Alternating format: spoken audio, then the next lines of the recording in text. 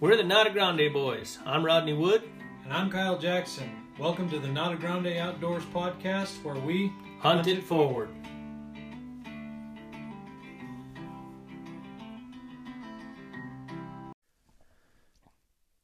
Guess who's back? How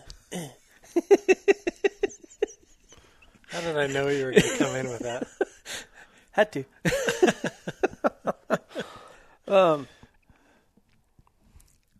Yeah. What's up, Kyle? Well, just tired of COVID. Right. Yes, that is going to be a part of the topic for today's podcast is how COVID affects hunting. Before we get into that, though, we're going to go on to a topic that we've probably talked about in... Well, do you want to talk about the COVID first? Because I don't know if that's as lengthy of a topic as the other one. So let's talk about the COVID first. All right. It's probably good because it get me all fired up talking about the other one. I know.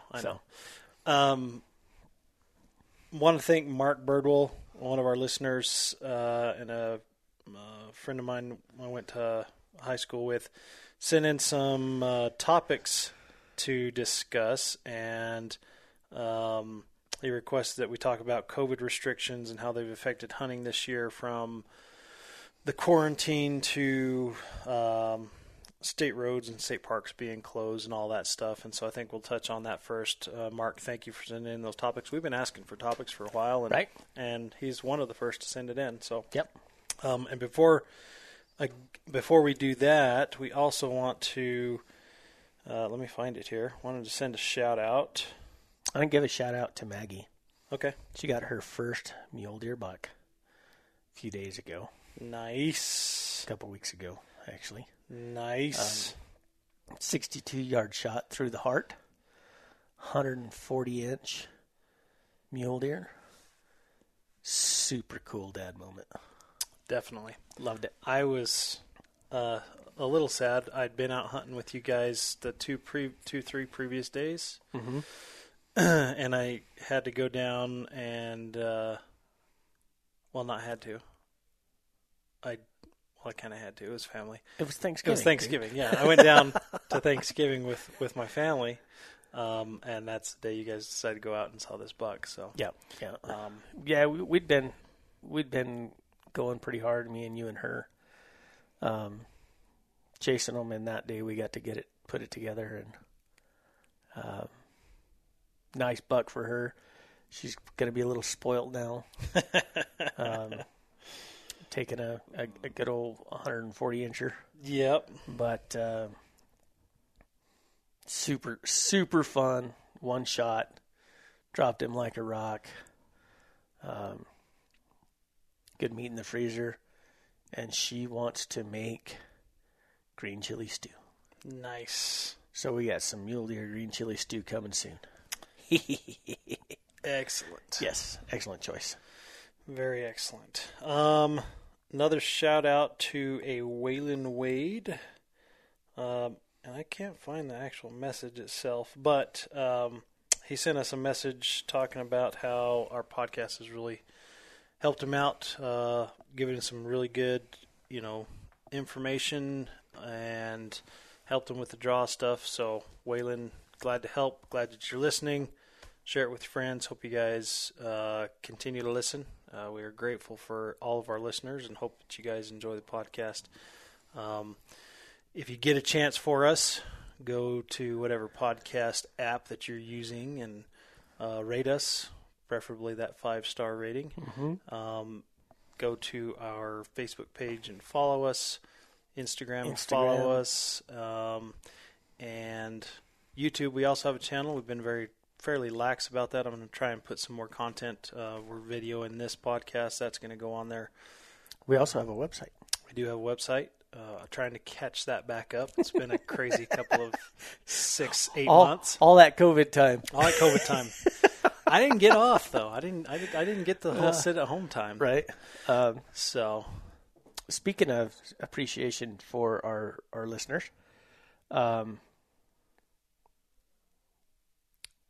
we have a giveaway. We do. I was wondering where you're going with that, and Right. that was the next thing I was going to touch on. So I'm glad you picked it up. So we're giving away a cow elk hunt with Kyle and I in sometime late January. Mm-hmm. And if you will go to our Instagram page or our Facebook page and find the post, it's on there. It's a picture of some cow elk. Says cow elk giveaway, blah, blah, blah. Anyway, go on there, tag 5 friends. Share and that post to your share story. that post to your story. If you tag 5 friends, you get 1 entry. If you share the post to your story, you get a second entry. Tell your friends, tell your family. Yep. Enter yourself, enter your wife. Yep. Follow us on Facebook, follow us on Instagram, do all that cool stuff. We'll give you a couple of entries. A lot of people already entered, so but we had a kind of a guy that it was humorous. He's like, so if I tag 5 friends and then tag another 5 friends, do I get another entry? Yeah, no, you just get the No. 2 entries. but so. still go tag 10 But still friends. go tag 10 friends. Absolutely, yeah. So Because the more exposure we get, the more cool stuff like this that we can do. absolutely. So COVID. COVID. It's an interesting topic. Here's my take on it. Do tell, Rodney. Do Right? tell. I don't know. Might not be very good. Might not be. I'm a little dense, so it might not be too good. So jabs are flying. Anyway. Are flying. As far as hunting goes, I don't see a lot of issues. One thing I'll say is that I think I'm interested to see the numbers next year. Mm-hmm. I have a feeling that harvest rates, success rates are going to be up a tick. And here's why. Yeah. Because I think a lot more people through COVID, had a lot more time to get out and scout. Well, And put boots in the ground more than they normally do. you saw more than I did this summer how much our public lands were getting used. Yeah. Yeah, and I did. And that's another thing I'll get to in a minute. But just for the hunting side, hunting specific, to me, I think that is going to be one of the biggest things is if you look on social media, every other day there is a picture of not just a deer, but a great deer. Yeah. And I think that a lot of that, it's not because all of a sudden we have a ton of huge deer. It's because people have had more time.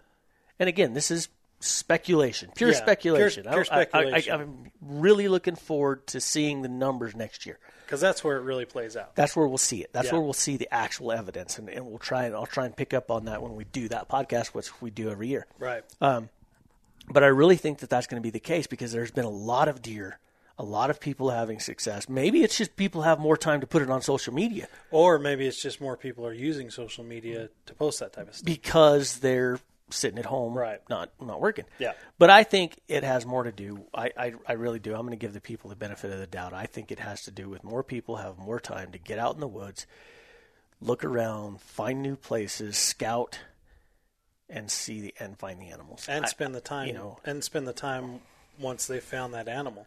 I know, we talk about it often that sometimes you only get a weekend to go out and hunt.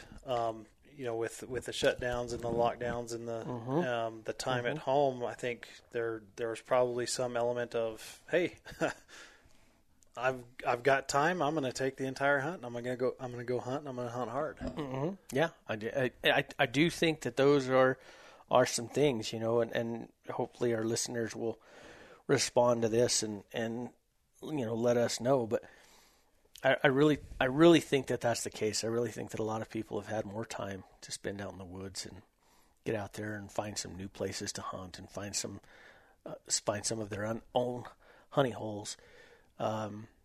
Maybe get out of their comfort zone, and which leads me to another topic of the number of people in the woods. So I know, what is it, the I never get them straight. Memorial Day, Labor Day. Which one is in September? Labor Day is in September. Okay.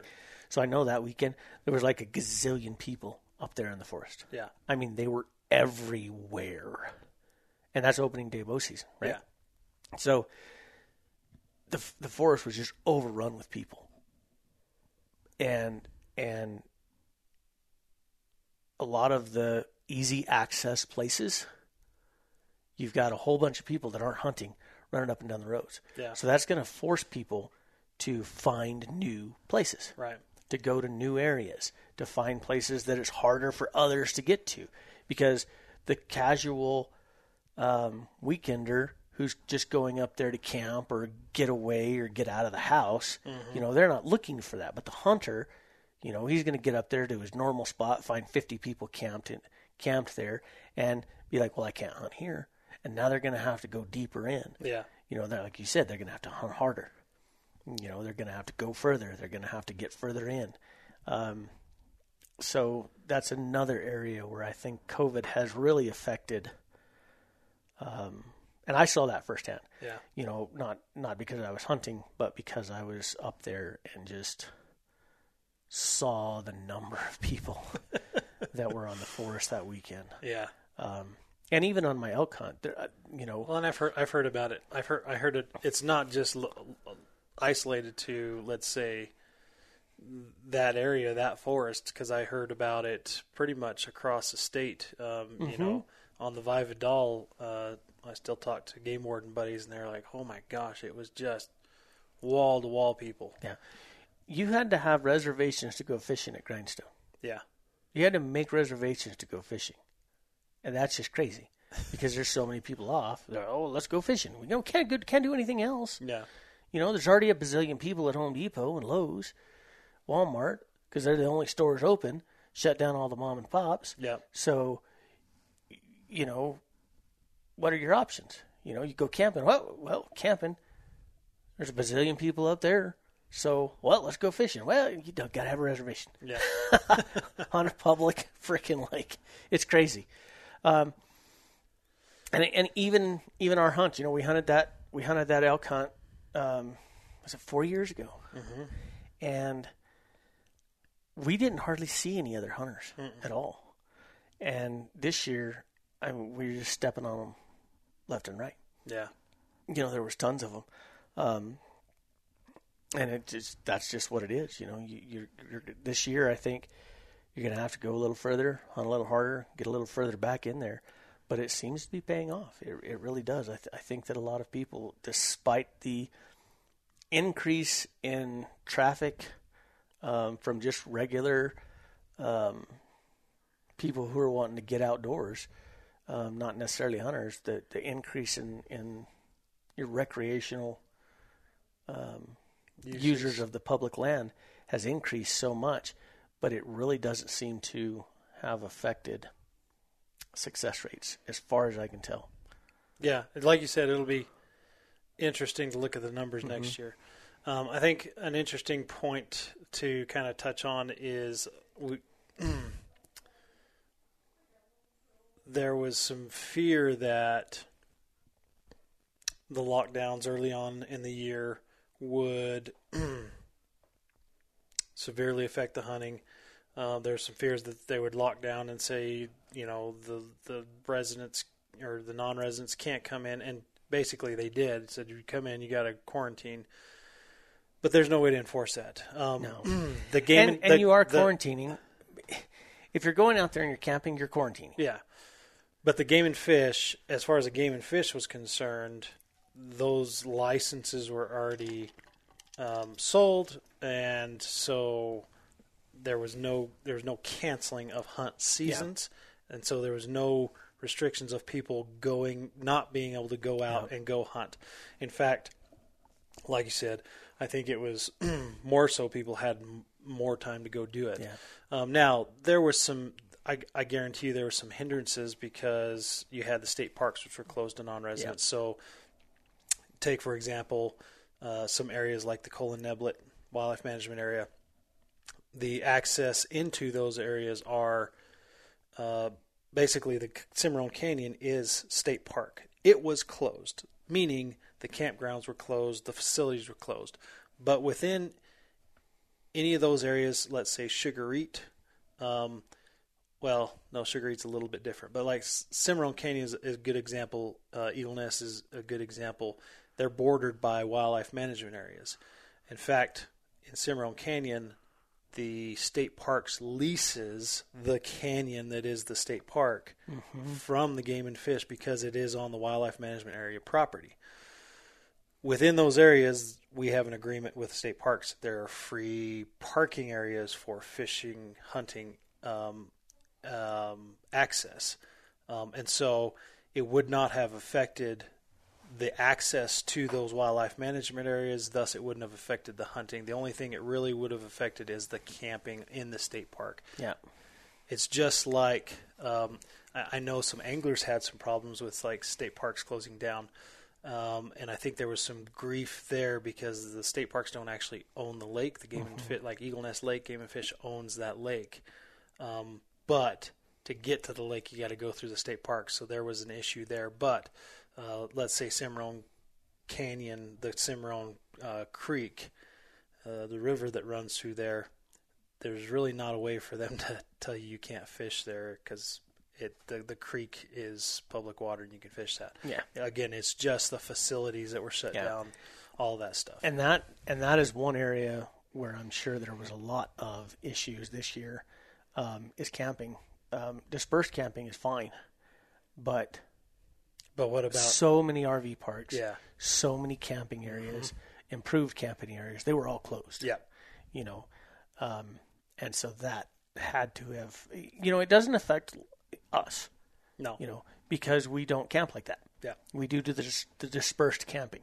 Don't get me wrong, we have, but for the most part, we do dispersed camping, so it really didn't affect us much. But there's a whole slew of hunters out there that don't. They go to improved camping areas. They take their families with them, and then they hunt from these improved camping areas. And I can just imagine the issues that it would cause, you know, people like that. And then, of course, you have New Mexico hunters that go hunt out of state. Yeah. And I know plenty of people that have left the state for certain things, but then they kind of had to come home and quarantine for 14 days. Right. Yeah. And if you've taken time off to go hunting, you've obviously told your boss, yeah, I'm going hunting, and it's out of state, and I'll be gone for 14 days. Well, then you got to take another 14 days off, and I'm sure that caused a lot of issues with people, you know, taking 14 days off and then having to quarantine for 14 days. COVID is not, for an outdoor sport, COVID has probably not been as bad on hunters as a lot of things, but it hasn't been real great either. It hasn't terribly affected the hunters. It's affected the economy. So, when you look at really who it's affected, outfitters to a degree. The turkey hunts back in the spring, it affected some outfitters there. But really when you look at the whole picture, as far as hunting goes, it was most detrimental to small businesses and the economy of these rural communities. Yeah. Now, on the other side of things, it has had a severe impact on the fishing outfitter side of things. And I don't know dollars, but hundreds of thousands of dollars lost in the fishing side of things because of the guided activities portion of it. Who knows? It's hard to say, but like we said, we were pretty lucky as outdoorsmen, as hunters, because that's what you do. You socially distance. You go out, right, and you get away from people. We're used to it, and you go hunt. That's right. So, I mean, I think that pretty well covers it. It's hard to say without some hard numbers. Yeah, again, like we said earlier, it's all speculation. I'm going to be very interested in the numbers next year. Coming up here in 3 or 4 months, and we'll keep note of that. It'll be an interesting study to see. Look at those success rates. Yeah, to see how that affected, if it truly did, or if it's just a blip on the radar. Just because people have more time, they're posting more stuff on social media. Who knows? I do know that there's a whole lot more on social media. There's a whole lot more big bucks. Mm-hmm. I've definitely. There's no doubt about that. It is night and day from the past couple of years, the number of big deer that I've seen come across social media. And I'm not following more people or more groups or anything like that. So I'm very interested to see those numbers next year. Sure. Speaking of numbers. I'm not a numbers guy, Kyle. You're a little dense for that. I am. So this next topic we're going to talk about is something that has just we've known it's been coming for about 2 years. Yeah. We did a podcast with a representative from BHA a couple of years ago. About 2 years ago. And it was mentioned not on the podcast, but in conversation around the podcast. That BHA Wildlife Federation want to do away with E+. Yep. And we've talked about this exact thing here a couple of times on the past 2 or 3 podcasts. I mean, it's been brought up recently several times. And I know it may be kind of getting a little redundant, but if we didn't believe in it as strongly as we do, we wouldn't be talking about it every other podcast. Yeah. But because it is something that is coming and it's going to be a fight, and we believe it is so important and it's going to touch so many people's lives, we're going to talk about it again. Yeah. Well, I think the last time we talked about it on the podcast, we were just kind of foreshadowing, saying, hey, be aware this is probably coming. It actually came about. The first, I guess you could say, the first volleys of the fight came about on December 3rd. Senator Martin Heinrich released a letter based off of the Legislative Finance Council's report, urging the governor, urging the Sportsmen of New Mexico, and urging the Game Commission and Director Sloan to do away with the E+ system. Yeah. That was in conjunction with the Game Commission meeting that day, which I was listening to and participating in on a different subject, on the habitat stamp subject. But in that Game Commission meeting, even though it was not alluded to, or it was not set out in the agenda items, which in and of itself is a different issue, but it was brought up. The E+ system was brought up in discussion by the game commissioners, mm-hmm. And then directly after that, there were several members of the public who were part of these sportsmen's groups who were prepared to speak on behalf of doing away with the E+ system. So we're going to talk about it kind of in a different format. We've talked about the A+ system, the E+ system, and the A+ system, But we've talked about the E+ system before. We've got solid numbers from the department. These are all public numbers that you can get yourself. But I think it's valuable to go through kind of in a question and answer format to discuss the varying paths that you can take based on whatever your intentions are for that program. Yeah, and I'm gonna let you start because you kind of came up with the idea. So couple of things I want to clear up. One, I want to start out with E+. What we're talking about with E+, Elk Private Land Use System. That's what it is. We're not talking about public land. We're not talking about We're talking about Yeah, we're not talking about the draw. We're not talking about the quota. The quota, 84%, 10%, none of that stuff. We're talking about elk private land use system. Yep. Okay? So this is elk using private land for habitat. Mm-hmm. That's one important key right there. Elk using private land. Our elk, a lot of times people like to point out that they're ours. They belong to the public, right? Private landowners are still part of the public. Yes. I own private land.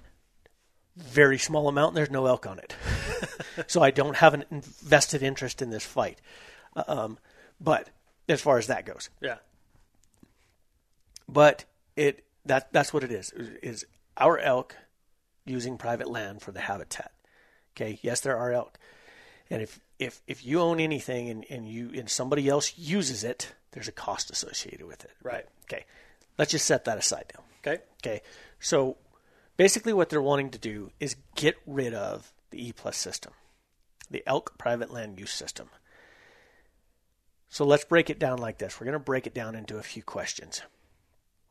Question number 1 is, what are they wanting to gain? Why are they wanting to get rid of the E+ system? And this is an interesting answer depending on who you talk to. Yeah, but let's go with the letter that Martin Heinrich wrote. Right. The letter that Senator Heinrich wrote basically said, do away with the private landowner tags, which they're not tags, they're authorizations, but do away with those, and everything goes into a public draw. Okay, so let's go right there real quick. Okay, we've touched on this before. We're going to touch on it again because we've got to hammer this home. Authorizations. Yeah. Okay. They get an authorization, which they can't sell. So the what they do is somebody says, hey, I want to hunt on your land. And they go, oh, great, I have an authorization. You can use it to buy a tag from who? The Game and Fish. So if I own property, yep, okay, and you want to hunt elk on my property, and I have an authorization, I can give you the authorization, and you can yourself do what? Buy the tag. Buy a tag. Who do you give the money to? Game and Fish. Game and Fish. So who gets the money? Game and Fish. And who gives it to them? The hunter. And the private property owner gets what from that transaction? Nothing. What does the private property owner get? He gets a trespass fee. A trespass fee. So this is a very important distinction to make in the E+ system. Yes. The authorization. Now this is important to distinguish because when you're talking to someone, you need to make sure that you're talking in their language. Yes. We often use common words such as a landowner permit. We use words like a private land tag, et cetera, et cetera. What the private landowner gets is an authorization. Technically speaking, that authorization is not worth anything to the landowner. Yes, they can give away, sell those authorizations, but the authorization itself, and proof of this is that we have leftover authorizations every single year that the landowners get nothing for. They just sit in their inbox. They don't get any payment for them. The authorization is only of value if it is converted to a license in conjunction with trespass or access fee associated with the private property that authorization has been assigned to. Correct. So unused authorizations. Put a pin in that. I want to come back to that. We'll come back to it. Okay. So there you have it. They're not selling a tag because they don't get a tag. Nope. They get an authorization. They get an authorization, and when a person purchases trespass rights, then that landowner gives that person an authorization number, which that person can then use to purchase a tag from the state. Correct. And who gets the money from that person? Game and Fish, which goes into the Game and Fish Fund, which then goes back to everything Game and Fish, habitat, salaries. Private landowner doesn't get that money, right? Correct. Okay. So that's cleared up. Okay. So we have that. Now, one other point that I want to make real quick is these private land authorizations, they're and I've touched on this plenty of times too, but I'm going to do it one more time. They take the number of acres in a unit that are public and the number of acres that are private, huntable acres, right? Mm-hmm. And they say, okay, the elk herd is this big in this area. And we have... Now let me stop you real quick. I need you to make a distinction because there are 3 different types of areas in the state that get... We're going to get there. Okay. I know what you're talking about, okay. but we're going to get there. Go ahead. Okay. I'm just talking about how they decide how many tags are given away in primary management zone. Good. Okay. There's a primary management yeah. zone, there's Yeah. a secondary management zone, and then there's Yeah. a special management zone. Yeah. The primary zone. This is what, primary management zone. This is what Rodney's going to tell you about. In the primary management zone.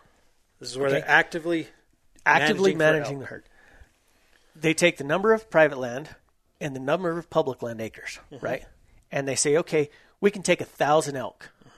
All right. So if we're expecting 24% success rate, and we can take 1,000 elk out of this herd without any harm to the herd, and they're expecting 24% success rate, they can give away how many tags? You do the numbers. I'm trying to. Okay, so they need to harvest 1,000. They need to harvest 1,000, and they're expecting 24%. 24%. So we're going to back that up, and we're going to say, let's say 100. They need to harvest 100. Yeah. And they're expecting they're going to be giving away 2,400 tags. Yep. All right. So I was going to say that's like 240,000 tags, man. 24,000. 24,000, whatever Still. it is. See, that's why you're the numbers guy. So they're going to put 2,400 tags in the draw. Yeah. Okay. But wait. But they're going to say we have 2,400 tags. Okay. Yep. But wait. Now what they're going to do is they're going to say, okay, we've got 10,000. Go easy. 50,000 or 50-50. Yeah, we've got 10,000 acres in this unit. 5,000 are private, 5,000 is public. Yep.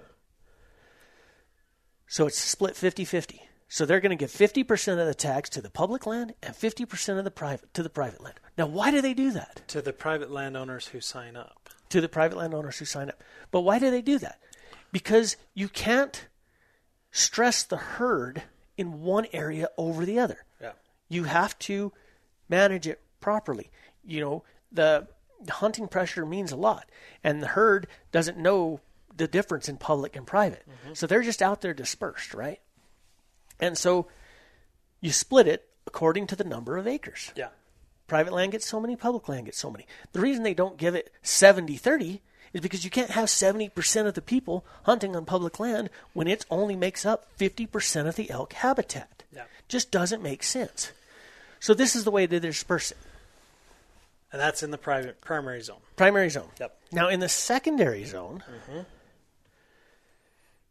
we get way off base here because it kind of reverts back to what, well, not kind of, it does. It reverts right back to what deer and now antelope is. If you have elk on your ranch, used to you had to contact the state and say, hey, I want some elk tags, and they would give them to you. Yep. But now you can just do it over the counter. If you're in the secondary management zone and you have elk, you can just sell as many of those on private land as you want. Yeah. Okay? I have a huge problem with that. We'll get to that later. But that's the way they do it, okay? But the primary management zone, they split it according to the number of acres, the percentage versus percentage of public and private. Not that hard to figure out. Yeah. It's pretty simple. So, and then just real quick, the special management zones are zones that are prime elk habitat. They should be in the primary zone, but because of the algorithm that they use to allocate those tags, the private land to public land in those units, the private land would gobble up all the tags, and so they do special authorizations in that like the old system. So yes. Now getting back to. So now we've explained that. Yep. Your answer to the question of why do they want to get rid of the E+ is because the public owns these tags and they want them. The public owns the elk and they deserve all of the tags.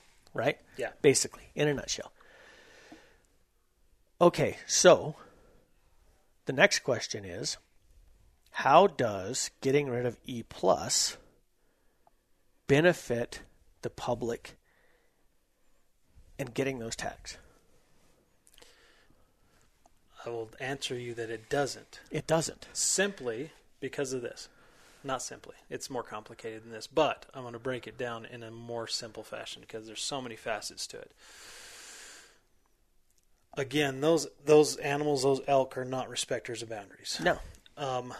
If you were to take all the authorizations or all the tags that are on private land and put them in the public draw,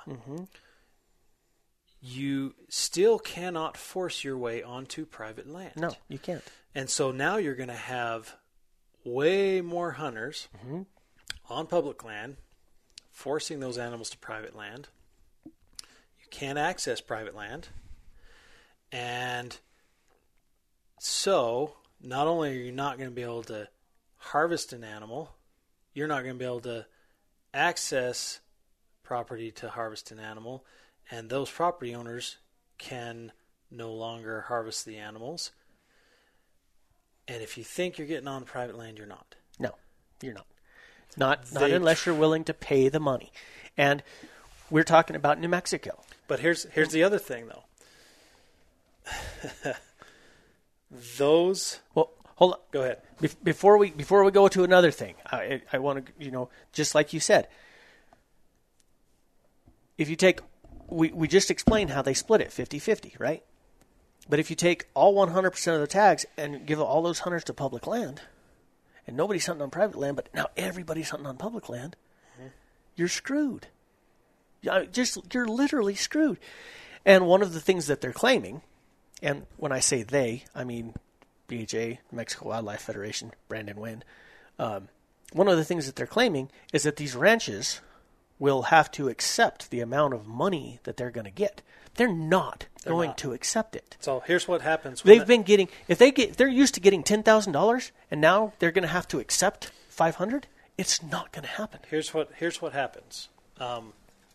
In answer to that question, why wouldn't the land? Here's the question: Why wouldn't the landowners allow? But before we get to that question, keep that question. But that's what they're saying is that they're going to let whoever draws the tags. But when you talk about this, 84% of those tags still have to go to residents. Okay? We live in New Mexico. It's an impoverished state. The vast majority of those 84% cannot afford to pay the trespass fees to go on private land. So where are they going to hunt? On public? Public land. And when they hunt on public land, what's going to happen? Push all the animals off. They're going to push all the animals off, or they're going to kill them, and the herd dynamics is going to just plummet. Yeah. That's what's going to happen. Well, those animals already flee to private land for a respite. That's a known fact. That's what's going to happen. Yep.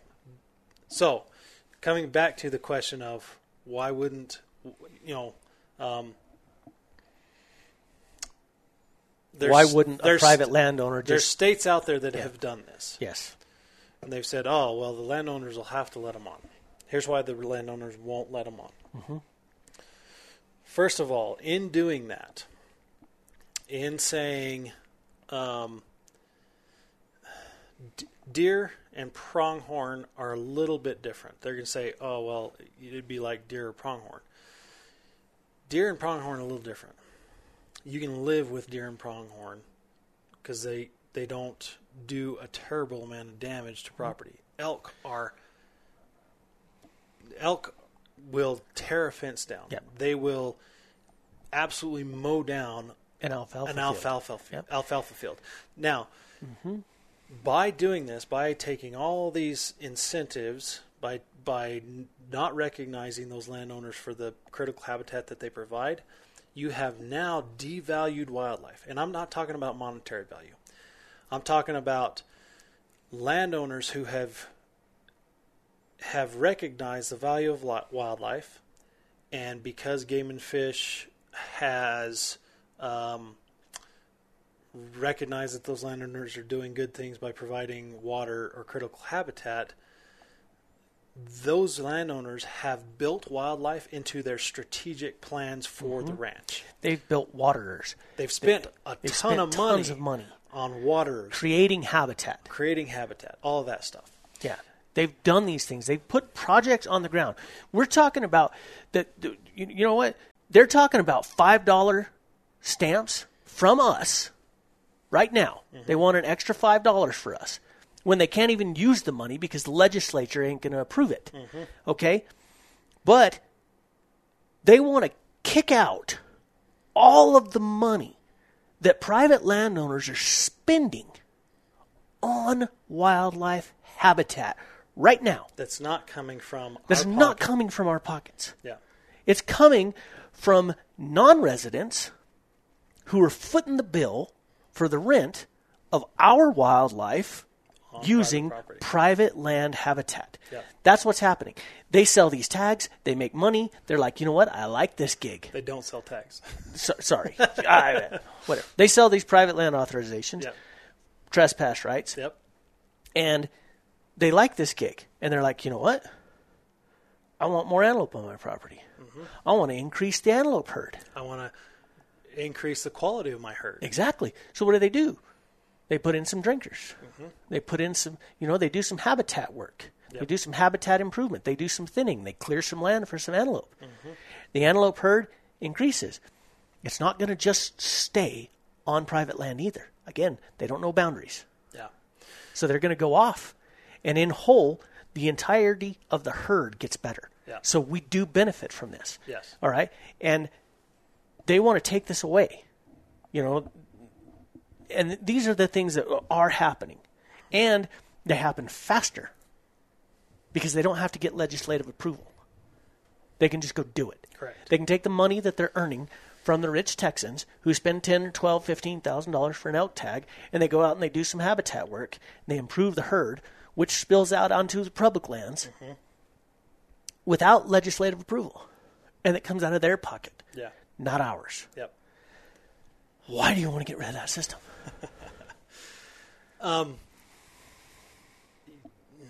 Yeah, we'll just leave that one where it's at.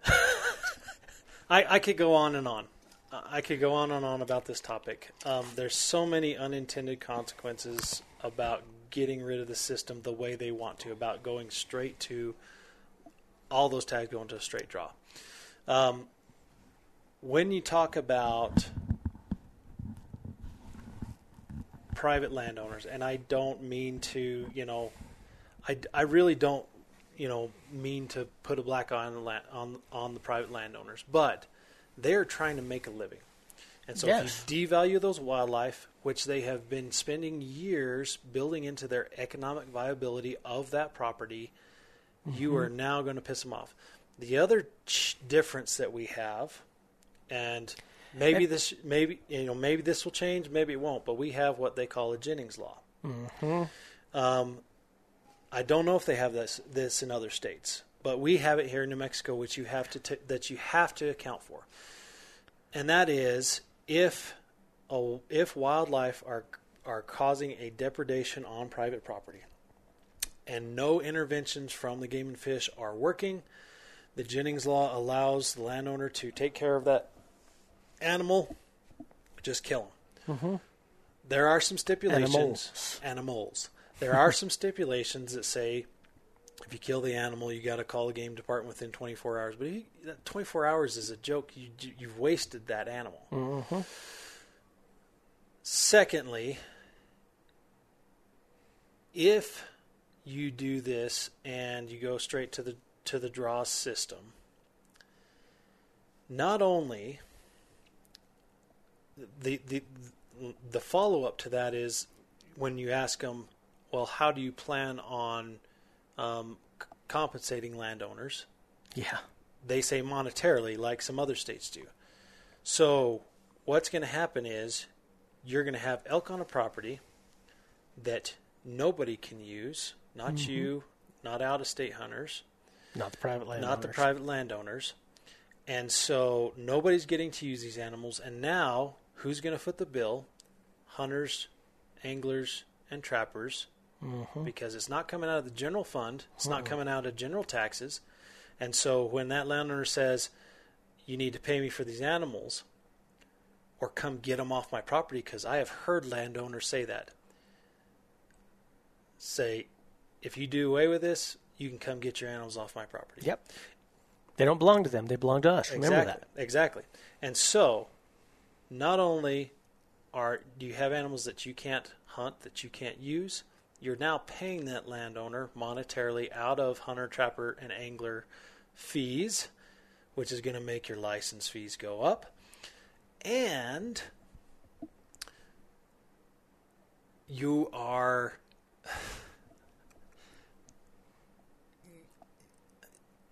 those animals are going to be there anyways. Yeah. Yeah, and we can't get to them. We can't get And currently, what we have is a system where, again, goes right back to this. Those are our animals. Those animals belong to the public. They do not belong to the private landowners. They belong to the public. But they are using the shit out of the private land. Yep. Right? They're using private land for habitat, water, and food. Right? Both of those are part of habitat. Who's paying for that? Right now, and that's the other thing I was going to bring up. Yeah. Who's paying for that? Currently, it is rich Texans. Yep. It is anybody. Rich non-residents. And No, residents. and residents. There are Rich residents. residents, too. Plenty of residents. Anybody. And one point that I did intend to make on this, and I'll make it right now, is those tags, people say this all the time. Those tags go to all of the out-of-staters. No, they don't. No. They go to the people that can afford them. Yeah. That's who it goes to. If you want to be able to afford them, save more money.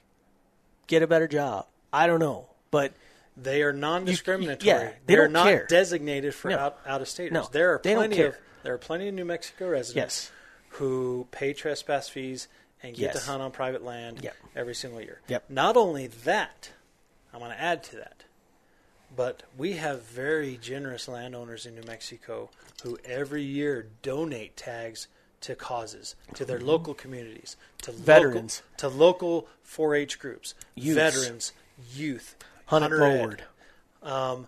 Hunter education. first responders, First responders. all, just any of echoing the you here. any of the sportsman groups, Yep. including BHA. Yep. BHA raffled off a unit-wide, this is E+. ironic, unit-wide E-plus tag To boost membership. boost membership and try and get away and try and get rid of E-plus. Yep. How's that for irony? I mean, why didn't they auction off a public land draw tag? Yeah. Huh? Come on, it's ridiculous. Yeah. It's ridiculous, and it drives me crazy. So, Yeah.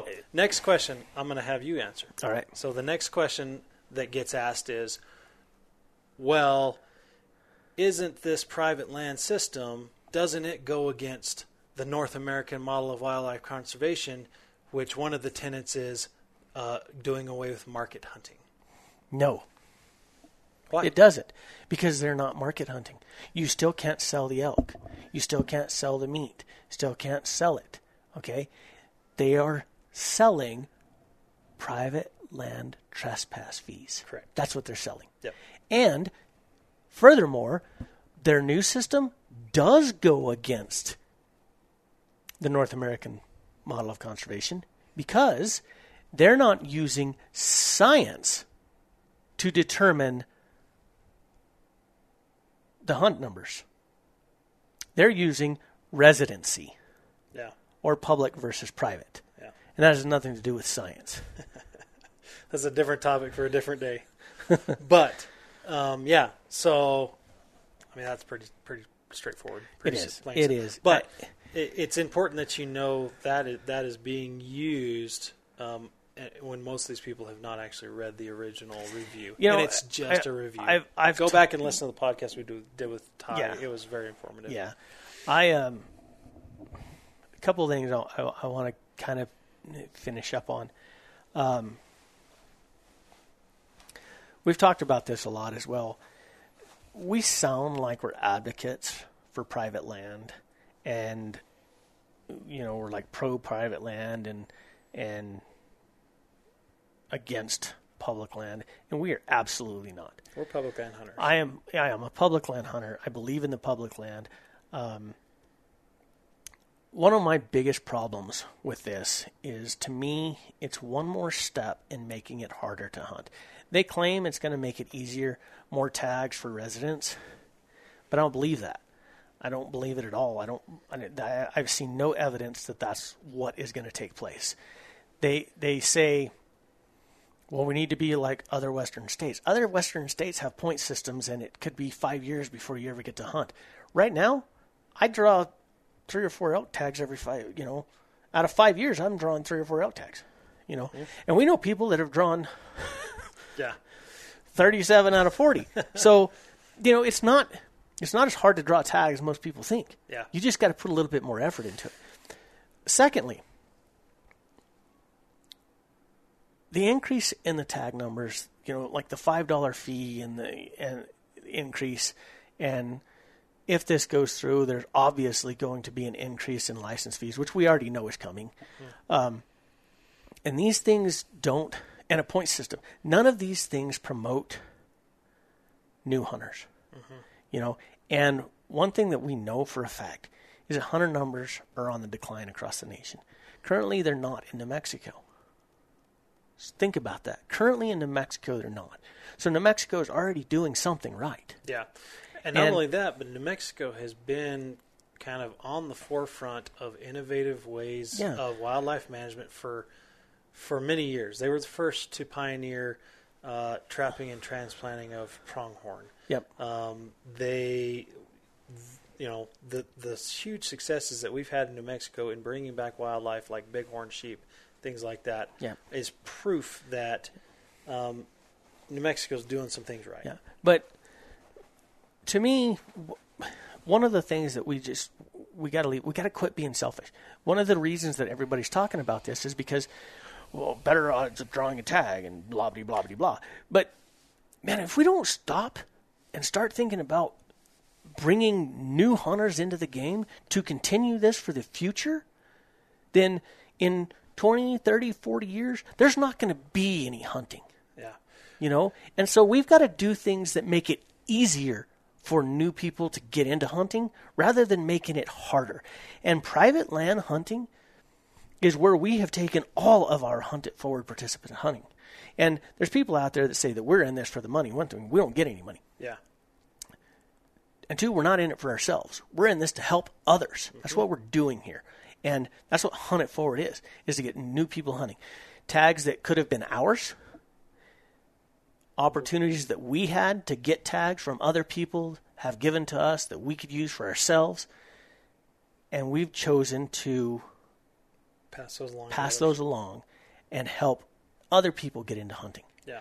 And that, to me, should be the focus of more people out there, not I want another tag. Not only that, but that I want another tag mentality, that is often the answer to the question of why do you want to do this? Yes. Because I want another tag. I want a better opportunity of drawing.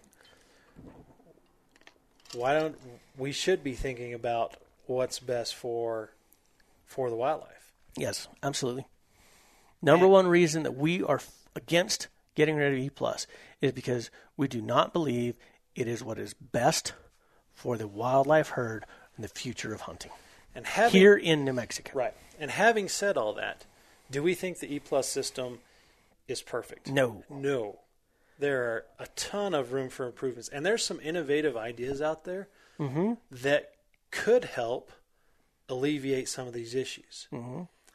The one thing that I will say is taking all private land tags and putting them in the public draw is not the solution. No.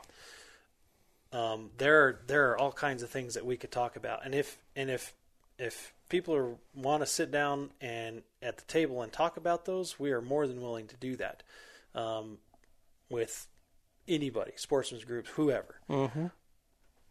But this attack on the private property has been ongoing and ongoing and ongoing, and it's just not good. It's another wedge between us in the hunting community. Mm-hmm. We've got a system currently where we're physically have a hand in wildlife management of elk on private property.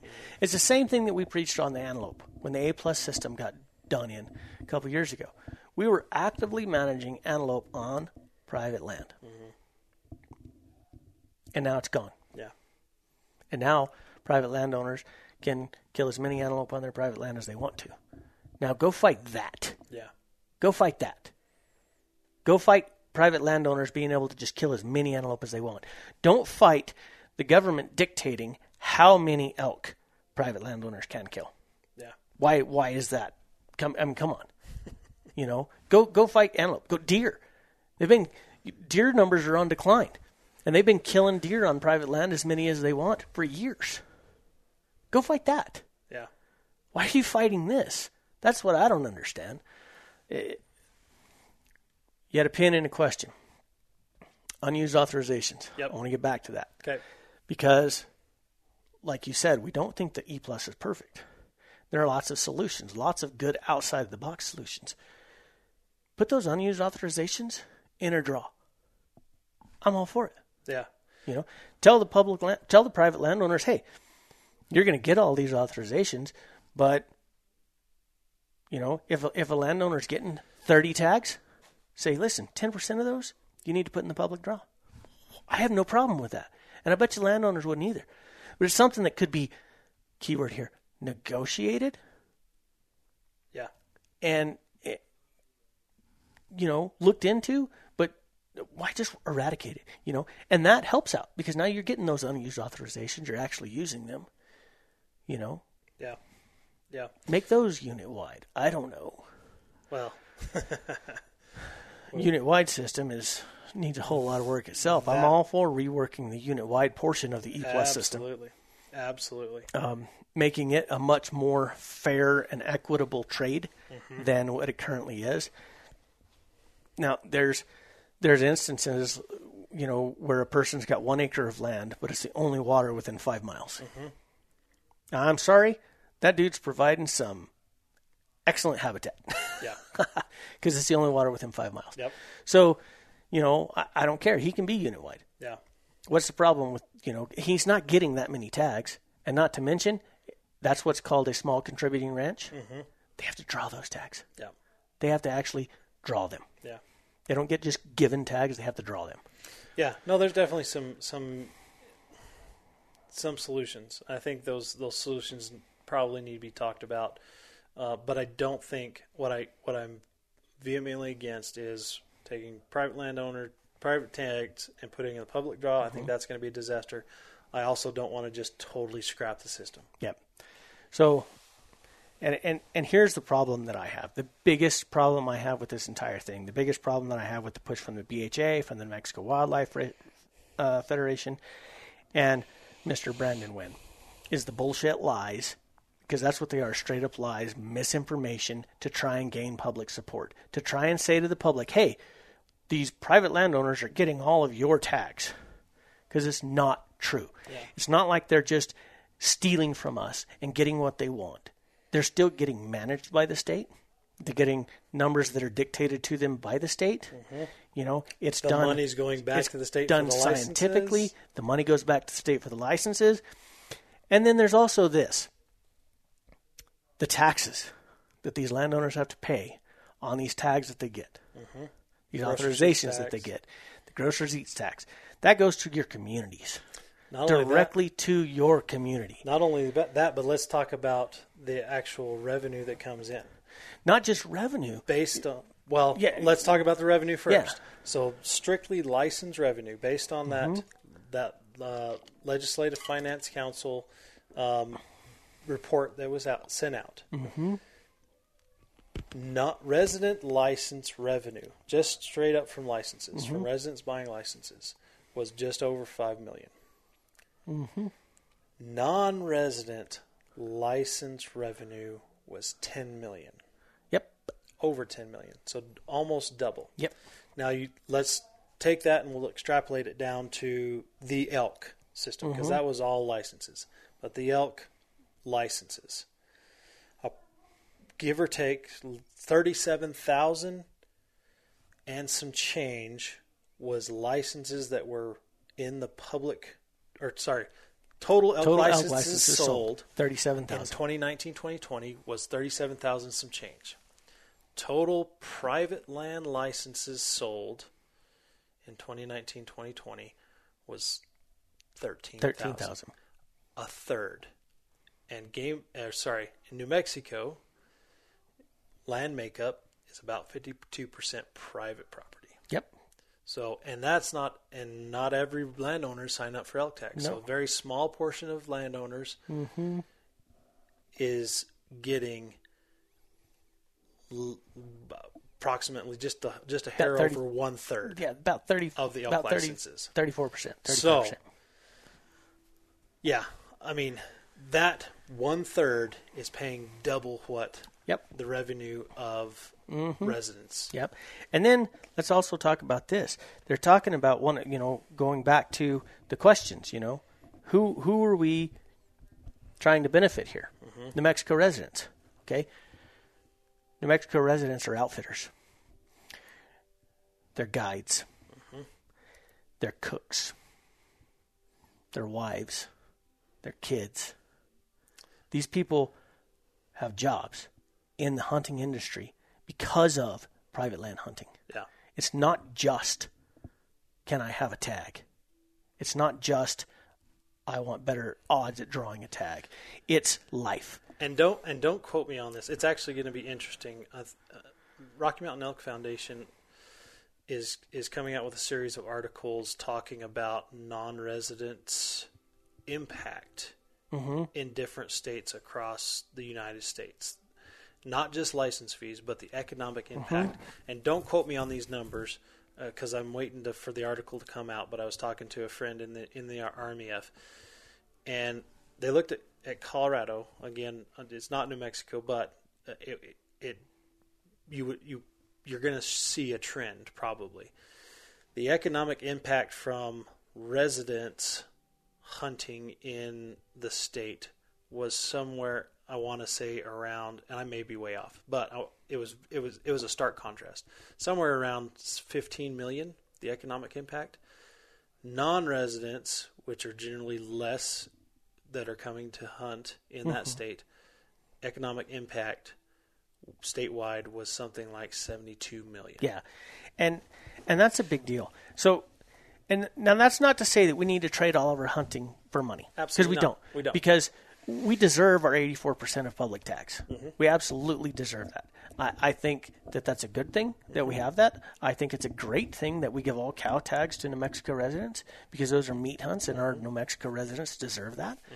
And that's where it should stay, all right?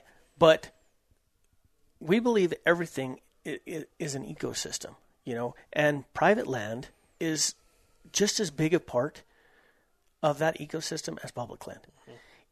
Private land hunters, residents, non-residents, public land hunters, all of it. They're all a part of the ecosystem. We have to find ways to get along and work together to better the future of hunting. That's what we have to do.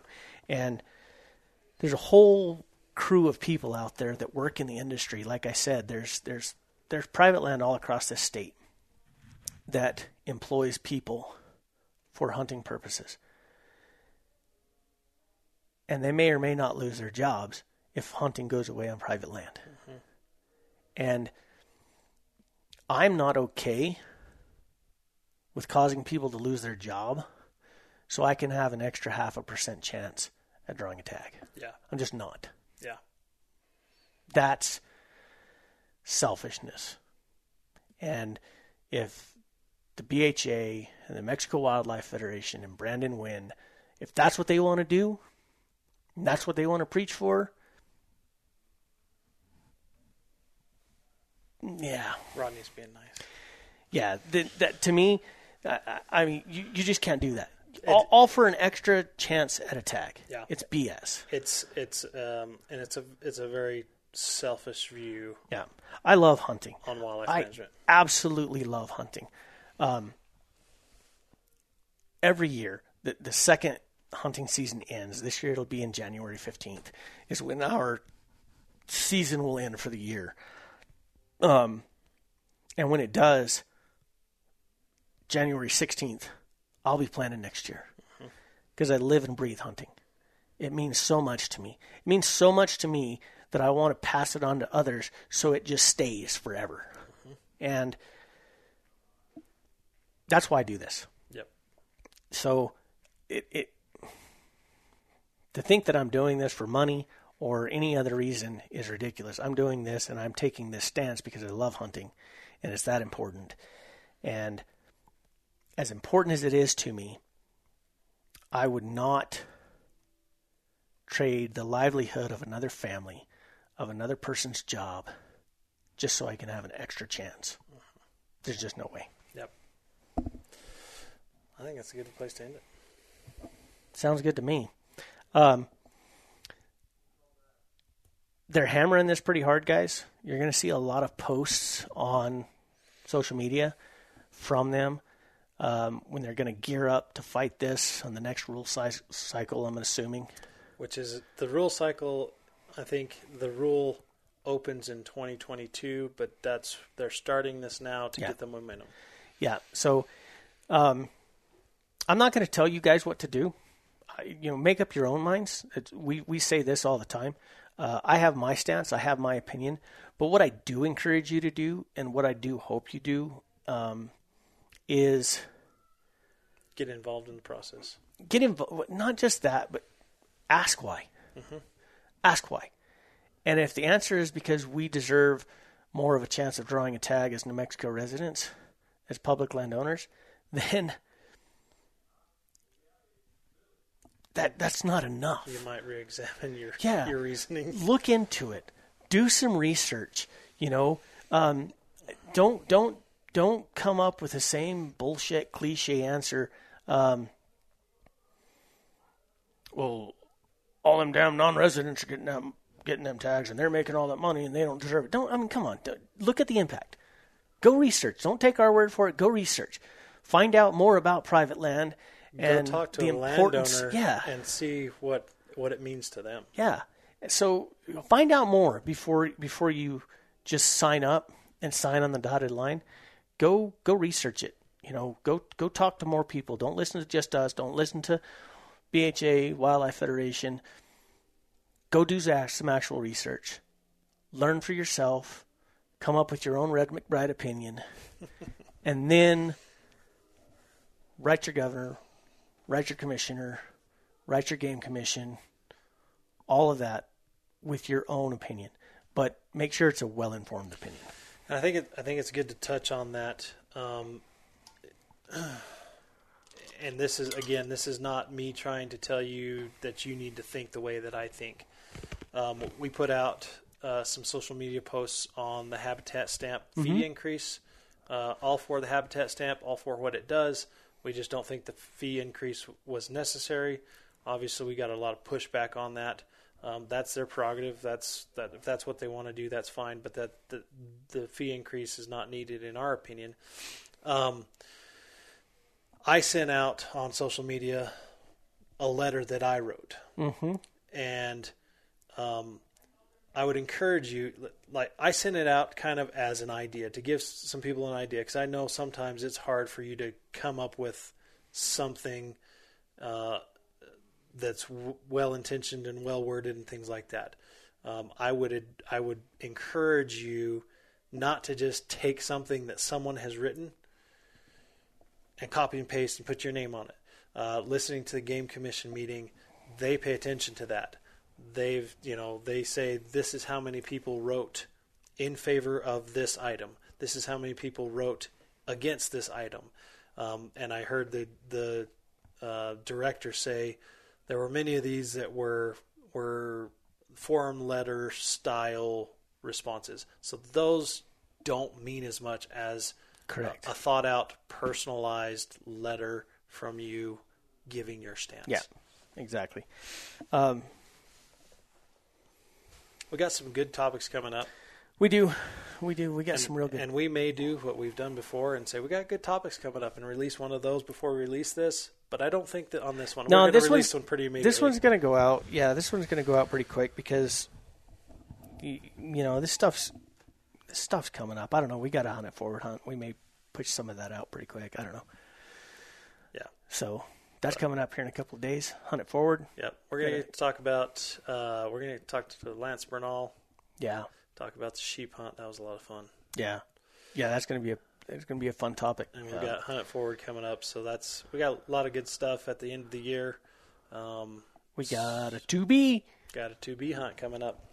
Yep. We'll get Dodo back on the podcast for a Dodo bird for a spin or two. Yep.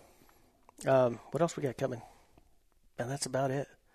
We got an antelope coming, huh? We've got don't forget to get entered in for the elk hunt. Don't forget to get hunt entered with us, guys. Yes, that's the big. You deal. said January 15th. Actually, that's going to be technically the end of our season.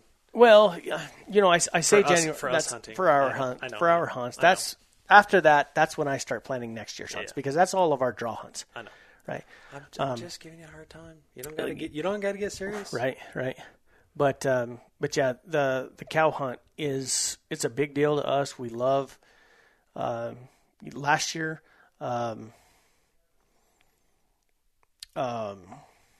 we did the Barbary giveaway, and that was a lot of fun. I'd only ever been Barbary hunting in Texas.